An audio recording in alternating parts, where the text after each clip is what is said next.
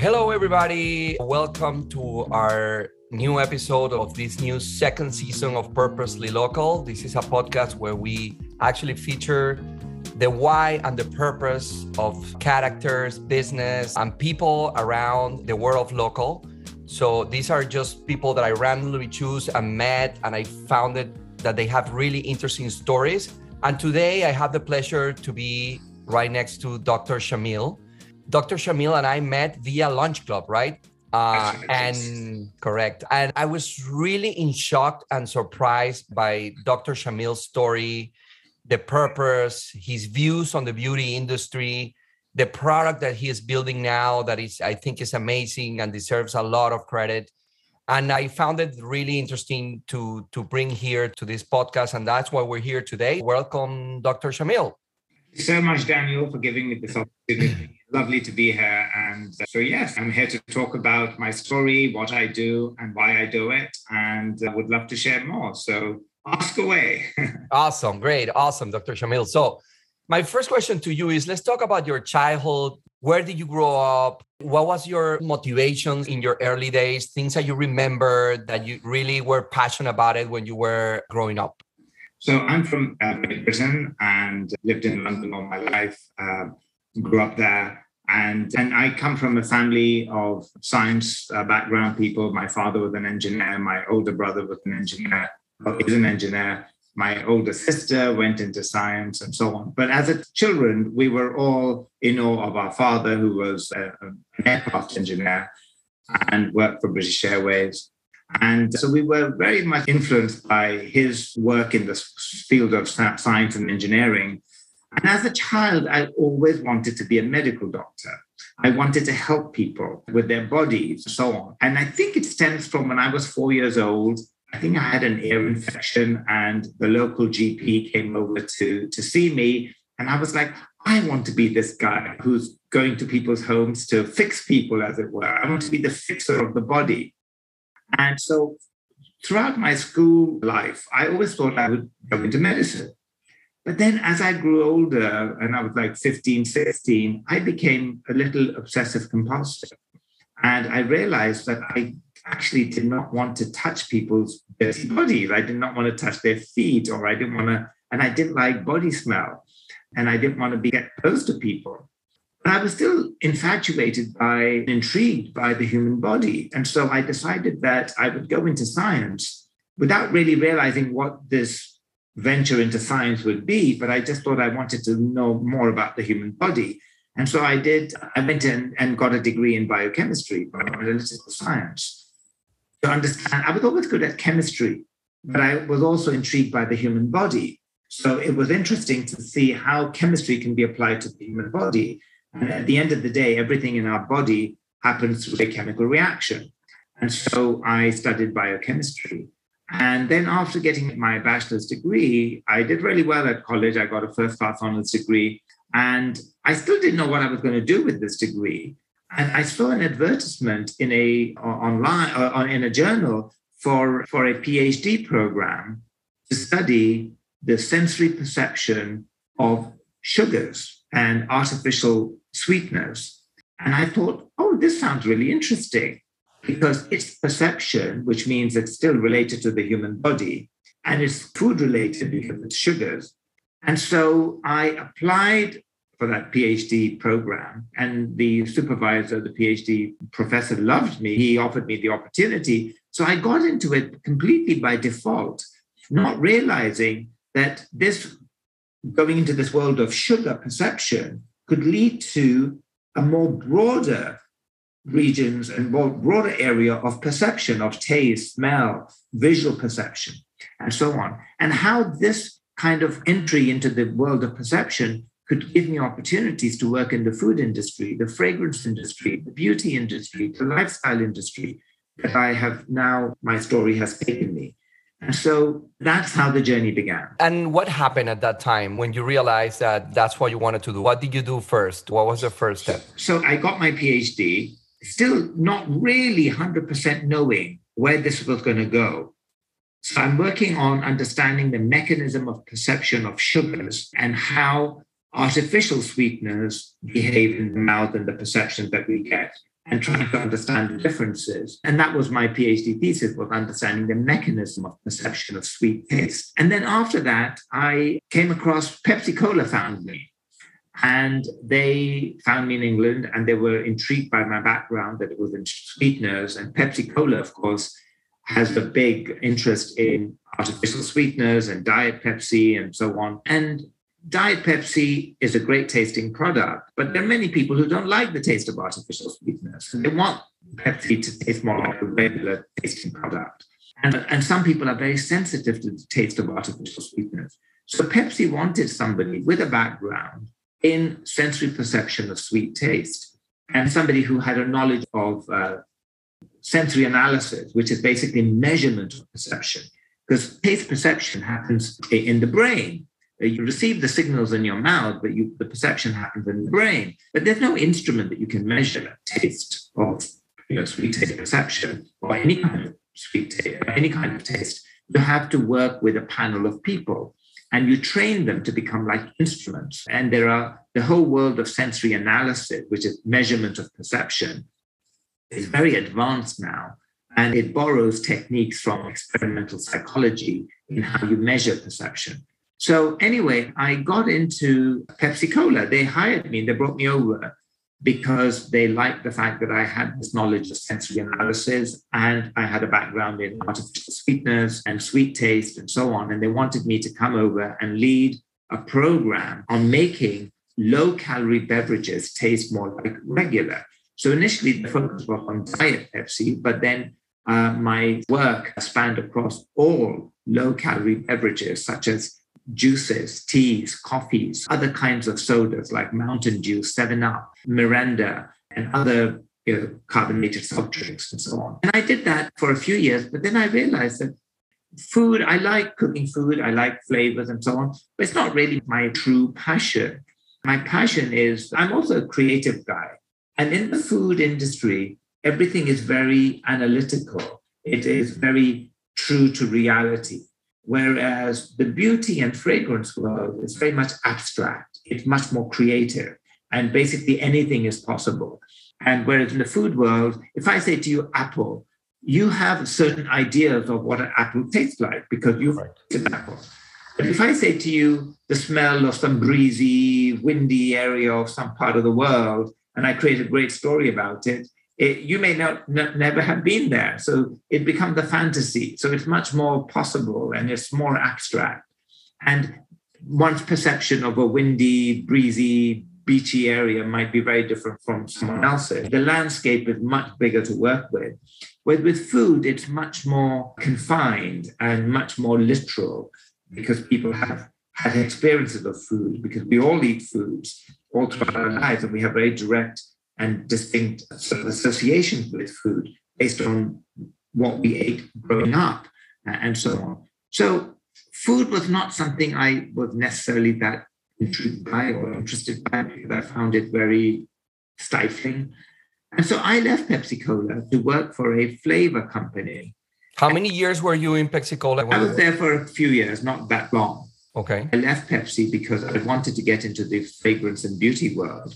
But I knew I couldn't go there working on pop soda to going into the luxury world. It just doesn't happen. I was strategic. I went to a company that worked. So most companies that provide beverage companies with flavors, their sister division also provides fragrances for the beauty world and the fragrance world. So there are companies called flavor and fragrance houses. And these are basically suppliers of chemicals or products to either the food or beverage world or a consumer goods company like Procter & Gamble, where they're working on household goods or personal care products and skincare, hair care, body shampoos and body lotion and things like that. And then they also provide fragrances for what you wear on your skin, which is purely for art, fine fragrances. So I left Pepsi to work for Firmenich, which is one of the world's biggest flavor fragrance company. And I was hired to manage flavor technology for the beverage world, for their beverage business. And I went there with only one purpose in mind, and that was to go into the fragrance part of their business. So I went to Firmenich, worked on the flavors for a few years, proved and then at the same time, I built associations with the fragrance group so they could see the value I could bring to the fine fragrance side. And then I jumped over to the fine fragrance group. And in so doing, I also moved away from pure science R&D more into marketing and business development, but still using the knowledge of science to help create new fragrances. So I'm not a perfumer. I can't create perfumes, but I work with perfumers to provide them with inspiration so that they can dream and imagine and create beautiful scents. I would provide inspirations based on new trends in gastronomy, new trends in fashion, new trends in new knowledge of the human mind, and so on. So these types of ideas and input can help the perfumer, who is the artist creating the perfume, to think beyond their own knowledge of the palette of chemicals that they use. So in so doing, they can create more beautiful fragrances that are truly evocative and truly compelling and resonate with the consumer's mind much more animalistically and much more instinctually and emotionally, because fragrance is very personal. And what we like, what we wear, has a lot to do with who we are and our experiences in childhood. Correct. Relationship with our mother. Let's talk a little bit about that. I know you have a very specific view of what beauty means to you. And what actually one of the biggest things that strikes me about you is when you told me your thoughts about what beauty means. Sure. I think beauty is really undervalued in terms of what it is today. Yeah. And I think, you have a very good line of thoughts about what beauty is. Sure. So thank you for asking me this question, Daniel. Let me first start by talking about the importance of beauty and what is beauty. So first, let me just clarify what is not beauty. Beauty is not about lipstick, makeup, mascara. Beauty is not about Botox and fillers. Beauty is really about, it's an expression of your outer beauty and inner beauty. It's a construct in the minds of other people. So none of us grows up believing that we are innately beautiful or not beautiful. Whatever we believe is what we have been told by other people, because beauty is very much a construct of other people's perceptions of us. Now, you can't change people's perceptions, but you can influence their perceptions. And so what is perception? Perception is basically the internal reality of the outside world. And so it's the mental impression of a physical expression. So we are all empowered to influence other people's perception to come across as being as beautiful as possible. But before I talk about the beauty, let me just talk a little bit about the origin of beauty and why beauty is important. Babies are considered to be cute and beautiful. And that is nature's way of saying, I'm trustworthy, I'm harmless, don't hurt me. And because babies are cute, they're round, they look adorable. And that is a way and that's why we then therefore associate beauty with innocence. We associate beauty with trustworthiness. And everybody wants beauty. And so as we get older, we still continue to keep that association in mind, where beauty equals innocence and trustworthiness and so on. And that's why research has shown that beautiful people often get better paid jobs, they get better bank loans, they are more likely to get elected to political office, they're more likely to get promoted, they're more likely to get jobs, they're more likely to get married, they're more likely to be let off by a jury, they're less likely to be convicted of a crime, because we associate this mental association of beauty being with innocence. And that's why, this is reinforced by Hollywood. Have you ever seen a villain that's beautiful? No, a villain is always this ugly guy and the hero is the beautiful guy.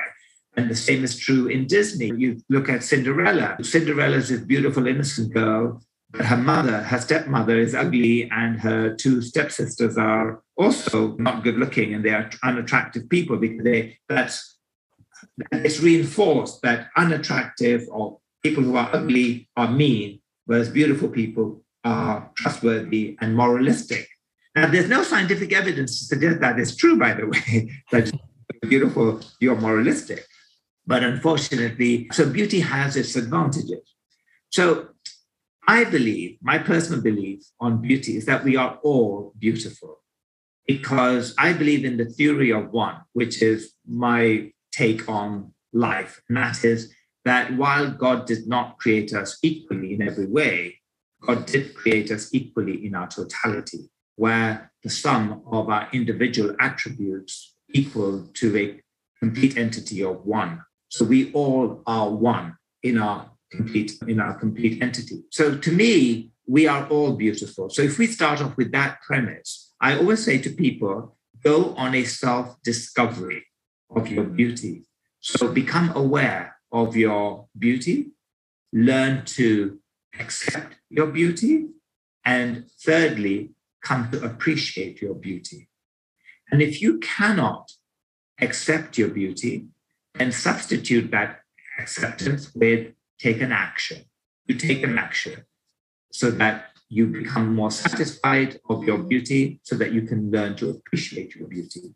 Because beauty is not just your outside world, it's also your inner beauty. Your inner beauty is what other people perceive through when you speak. You hear and feel inner beauty, and smell outer beauty. And the total beauty is a composite of the physical and emotional expressions that you give out to the world. So the inner beauty is your confidence, your self-esteem, your empathy, your intelligence. All of these things constitute internal beauty. So self-esteem is very important. So when you come to learn to become aware of your beauty and you accept it and you learn to appreciate it, whether you are 100% physically attractive or not, it doesn't matter. When your self-esteem goes up because you believe that you're beautiful, other people find you to be more beautiful. And research has shown that people can very accurately perceive your self-esteem, even in the absence of any visual cues, other than just looking at you where you're not making any facial expressions. They can sense that you have high self-esteem, and they will find you more attractive. And they will find you more physically attractive. So it's interesting how your inner beauty can influence your outer beauty, regardless of what you were blessed with. But you can only have self-esteem if you come to become aware of your beauty, accept it, and appreciate it. Because look at it this way. If you don't find yourself attractive, then you have no right in expecting other people to find you attractive. So when you look in the mirror, you have to find yourself attractive. And being attracted to yourself and saying to yourself, oh, I look good, is not about vanity. It's actually about sanity. You must learn to appreciate, because people can tell whether you have self-confidence or not. And self-confidence is then projected in how you hold yourself, how you carry yourself, your posture, and so on. So it's not all about going to a makeup counter, putting on half a pound of makeup, or getting plastic surgery done, and so on. If you're not feeling good inside and you're not confident, people will not find you to be attractive. You've heard this expression, which is beauty is in the eye of the beholder. That's true and not true. So let me explain. When it comes to physical beauty, just the outside beauty, there is remarkable agreement on what is physically beautiful. Pretty much at least in the Western culture, in the Western world, which is for women, it's big eyes, small nose, pouty lips, a smaller waistline. For men, it's a square jawline, deep set eyes, and broad shoulders. And this is the physical attribute. However, we all know that we all find different people attractive. And that's because we never assess people just based on their physicality. We talk to people, we hear what they say, we listen to them, and we smell beauty as well. What type of fragrance you wear can also influence other people's perception of you. The message that I have is that you can influence other people's perception of your beauty, not just by focusing on your physical attributes, but also on your self-confidence, on your posture, on your self-esteem. And of course, there are things you can do to your physical attributes, how you looking after your skin, your teeth, your body, your hair. So for me, beauty it's basically a tool of empowerment to influence other people's perceptions so that you elicit a mental impression of a law in the minds of others, and through a holistic approach that's grounded in health and well-being. So my message is health is the investment and beauty is simply the return. You cannot be beautiful unless you're healthy. You can be healthy and not be beautiful, but you cannot be beautiful unless you're healthy. And health begins with the mouth. You cannot be healthy unless you have a healthy mouth. So beauty, therefore, begins with the mouth. So let me repeat. You cannot be beautiful unless you're healthy. You cannot be healthy unless you have a healthy mouth. Therefore, beauty begins with the mouth. The oral health is very important. And to me, oral health is all about health and beauty. When you have beautiful straight white teeth, they're actually healthy teeth. And when you have beautiful straight white teeth, you tend to smile more. And when you smile, you automatically become more beautiful in the minds of other people. When you smile, you increase your immune system. You produce more white blood cells. When you smile, you release endorphins that lower your pain. You release more dopamine, serotonin. And so you feel good. And when you smile, other people will smile with you. So sometimes your smile can become the source of other people's joy. And when you... It's contagious, basically. Absolutely contagious. Yeah. You've hit the nail on the head, Daniel. Right. Smiling is contagious. And so smiling can really add to your beauty. But a lot of the times people don't smile. It's because they're conscious of their teeth. But at the same time, they won't do anything about it. So teeth is really important. And by dental care, you really need to have a good regimen. And that is brushing your teeth after every meal. Brushing your teeth 2 times a day is not sufficient. You really need to do it after every meal because the bacteria builds up in your mouth exponentially and it multiplies every 20 minutes. So you end up with a ton of bacteria in the mouth.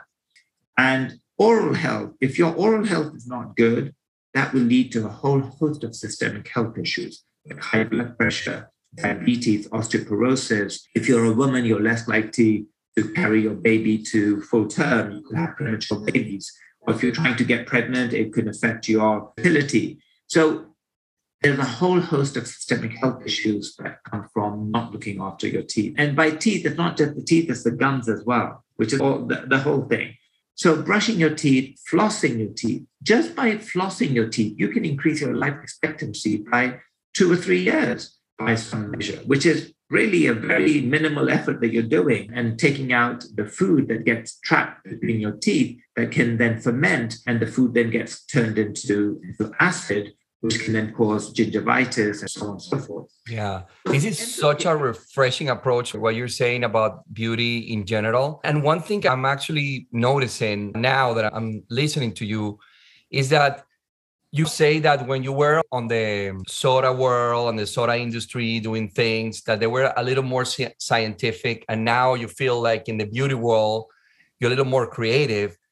But I see that you have both approach absolutely. Your entire life today. It's kind of like a balance because I see, I never hear, or at least in my experience, I never experienced someone talking about beauty with all these arguments that you're putting together and all this scientific backup on everything that you're saying, that it makes it more believable of what you're trying to say. So that was going to be my next question is, how do you balance between both? Like, how do you balance in your craft, making beauty products? And we'll touch into that later, but in your craft of making beauty products, how do you balance both sides? So I believe everything begins with science. Okay.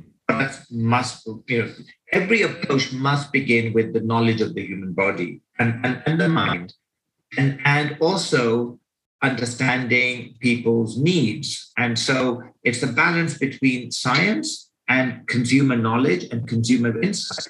What is it that people want? Or what is it that what are their unaddressed, unspoken, unconscious needs? And then how can we deliver them? With the knowledge of the human body, with the knowledge of science, with the knowledge of the mind, the body, and so on. So it becomes a unique approach of marrying science with art. And there are not many people who have that innate ability to mix science with art. And I'm not the purest scientist as such. I'm more of an applied scientist because I like to think of myself as a scientist with an artistic flair who likes to apply science to unravel a mystery. So I believe it's all about scientists. Our job is to unravel mystery. As an artist, our job is to deepen the mystery. And as a marketing person, our job is to capitalize on the mystery and make money from it. And mystery is the essence of life. Mystery is what makes people, it engages people, it makes them think about, it excites people. So mystery is really important. And so because I'm a scientist, I can unravel the mystery.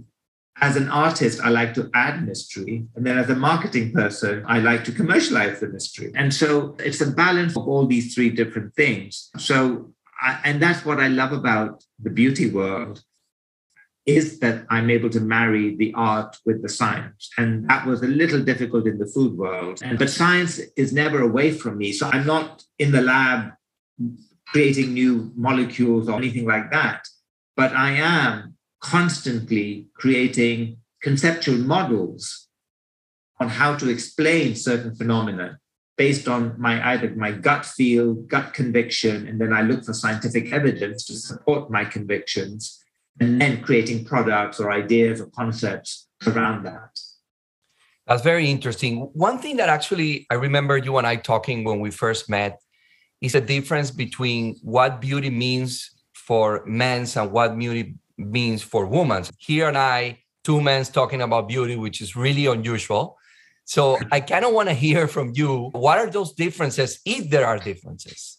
So I would say there are no real differences in beauty. Of course, a beautiful man looks different from a beautiful woman. As I mentioned earlier, for a man, it's more about deep-set eyes and a square jawline, whereas on a woman, a softer jawline is nicer and bigger eyes. But in terms of perception of beauty and how we relate to beauty and how it makes us feel, it's pretty much the same. And these days, beauty is not about vanity. It's really about health. And I find that guys are just as worried or just as concerned about wanting to look good and wanting to feel good. And I don't think there's I think there's a long way to go, but it is converging and coming closer in the level of importance of beauty for both men and women. I think women today, they still tend to focus on color cosmetics as their go-to beauty product. And men on the whole might still shy away from beauty because they confuse it with vanity. That is slightly the older generation, but the younger guys born after 95, the Generation Z, or Z as you say in America, they tend to be a little bit more, they are more inclusive. They are more confident. They are more about wanting to look good and feel good and be healthy and be in good shape.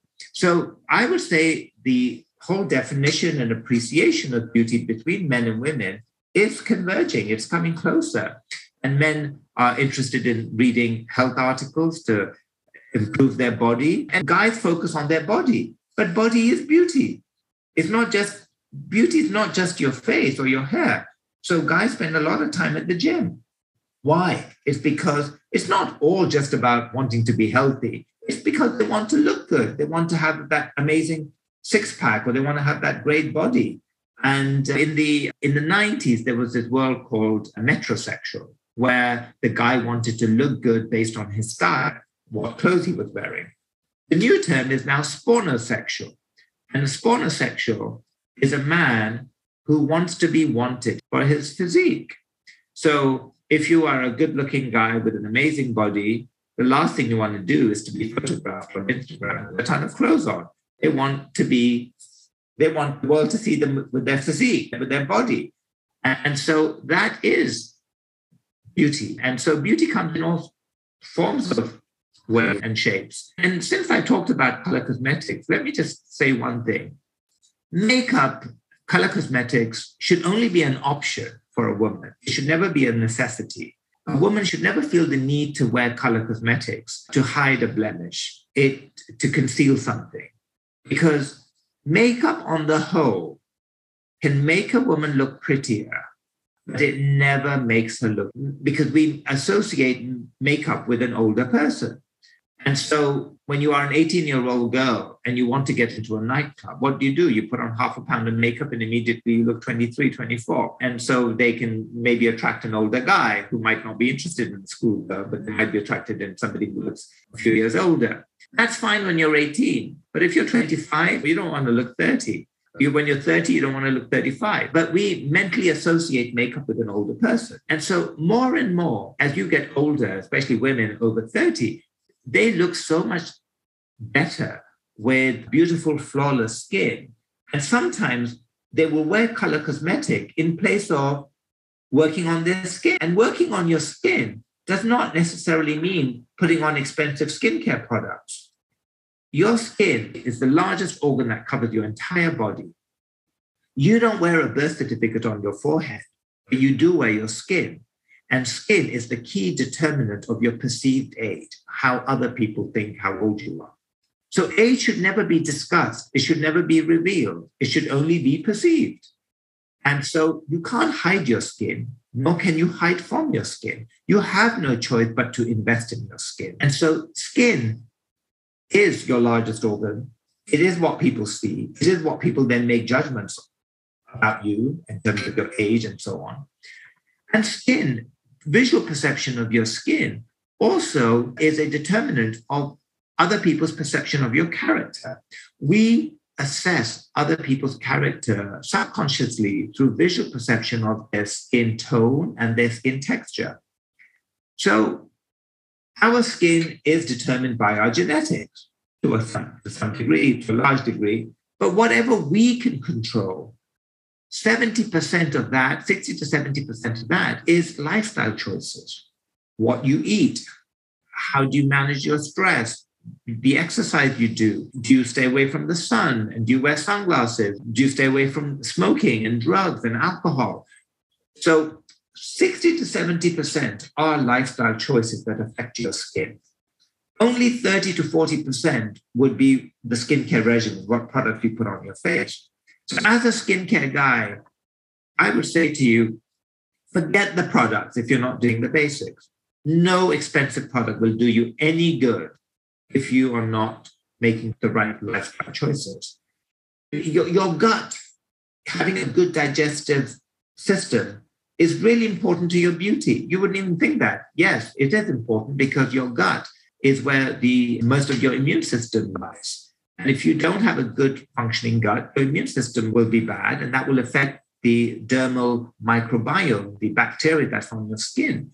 That will then affect your dermal barrier. It will affect other people's perception of your skin, how your skin looks. Is it flawless? Is it now developing hyperpigmentation? Is it now getting fine lines and wrinkles, and so on? So having your digestive system working and having a good diet that prevents a leaky gut, that has your system is working properly, has a direct influence on your skin and beauty and how other people perceive you. That's absolutely right. That's absolutely right. Thank you for sharing all this. And I think, as I said, it's such a refreshing approach, the way that you see beauty. That said, I see like the needs of creating so many new products and things that that they can reinforce what you're thinking about beauty and the thoughts that you're putting together about beauty. So my question to you is, in your craft, like, how do you now, because I know this answer, but I know you wanted to share it with everyone. You have this super revealing and strong version and strong concept of beauty. So how do you materialize that in your own products? How are you creating and putting that vision into action? So I'm creating a product called Dr. Shamil. It's an eponymous brand. It's a dermocosmetic brand of specialty primers, which basically prime the skin so that disguise the blemishes instantly without there being any color cosmetic. Remember, it's the color cosmetics give you visual perception of aging. So we don't want, and they also look unnatural. So I've created a brand called Dr. Shamil, the Primer Specialty Primers, which is, in layman's terms, it's basically invisible makeup But in makeup, the problem with makeup is that there's no long-term healing. When you wash your face, the effect is gone. So makeup has several problems. One problem is that it's artificial. People can see you've got it on. Second problem is that men don't want to wear it. Third problem is it actually makes the woman look older. Fourth problem with makeup is that there's no long-term effect. Once you wash your face, everything is gone. So I wanted to solve all these problems by creating a dermocosmetic brand where the products work instantly without there being any visual perception of any makeup, no color cosmetic, and there being long-term healing. And so that encompasses what I advocate in line with advocating a message on the lifestyle choices you make. Because it's really important that whatever product you make, it comes with this bigger message that you must eat, sleep. Sleeping is really important. If you're not sleeping well, you're not doing yourself any justice. So sleeping is a very important component of beauty and so on. My products are in line with my convictions and my message that I advocate on my blog. So the products are basically a physical rendition of me, my science, and my beliefs. So the products have been designed through the prism of other people. If you remember, I said your beauty is a construct of other people's perceptions. So it's important that other people find that your skin is looking good, so that they tell you that you look good. And we, as humans, we are creatures who need affirmation. We need other people to tell us we look good. And when other people tell us we look good, our confidence and our self-appreciation goes up even more. So it's important to create products that give you that immediate feedback, and that gives you the incentive to use the products more regularly. And then as you use the products more regularly, there are other ingredients in the product that are working over time that give you the skincare effect. So you get more long-term. Because remember, we live in a world of impatience.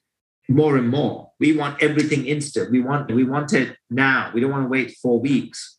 Skincare takes 4 to 6 weeks, and men are renowned for being impatient, and women are more and more becoming impatient as well. Although women tend to be a little bit more brand loyal, but they also want results immediately.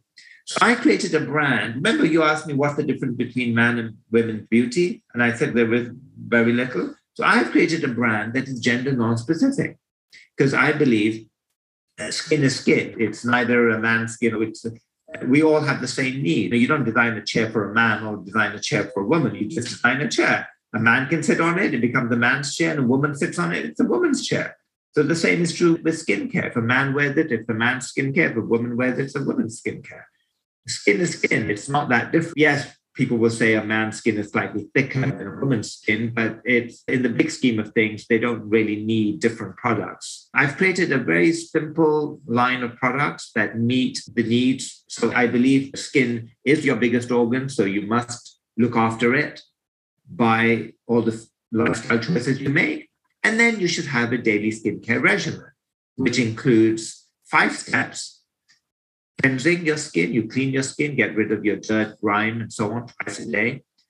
And get rid of the pollutants, which can cause inflammation and so on. And in fact, pollutants are the biggest source of skin aging. So I know we all think sun is the worst culprit, but pollutants are equally just as bad. And by pollutants, monoxide, carbon monoxide, and you've got ground level ozones, and then you've got other things like heavy metals. Some of the foods that you eat can have things like mercury that can cause inflammation and so on. So pollutants are terrible. And especially when you sleep on your bed or on your pillow, the pillow is filled with dust mites. And no matter what detergent you use, the dust mites, you're not going to get rid of them all, completely. And so waking up in the morning is really important to wash your face because of all the dust mites that have been on your face. And they can cause havoc, causing inflammation, reducing your dermal barrier. The dermal barrier is basically what prevents the loss of water.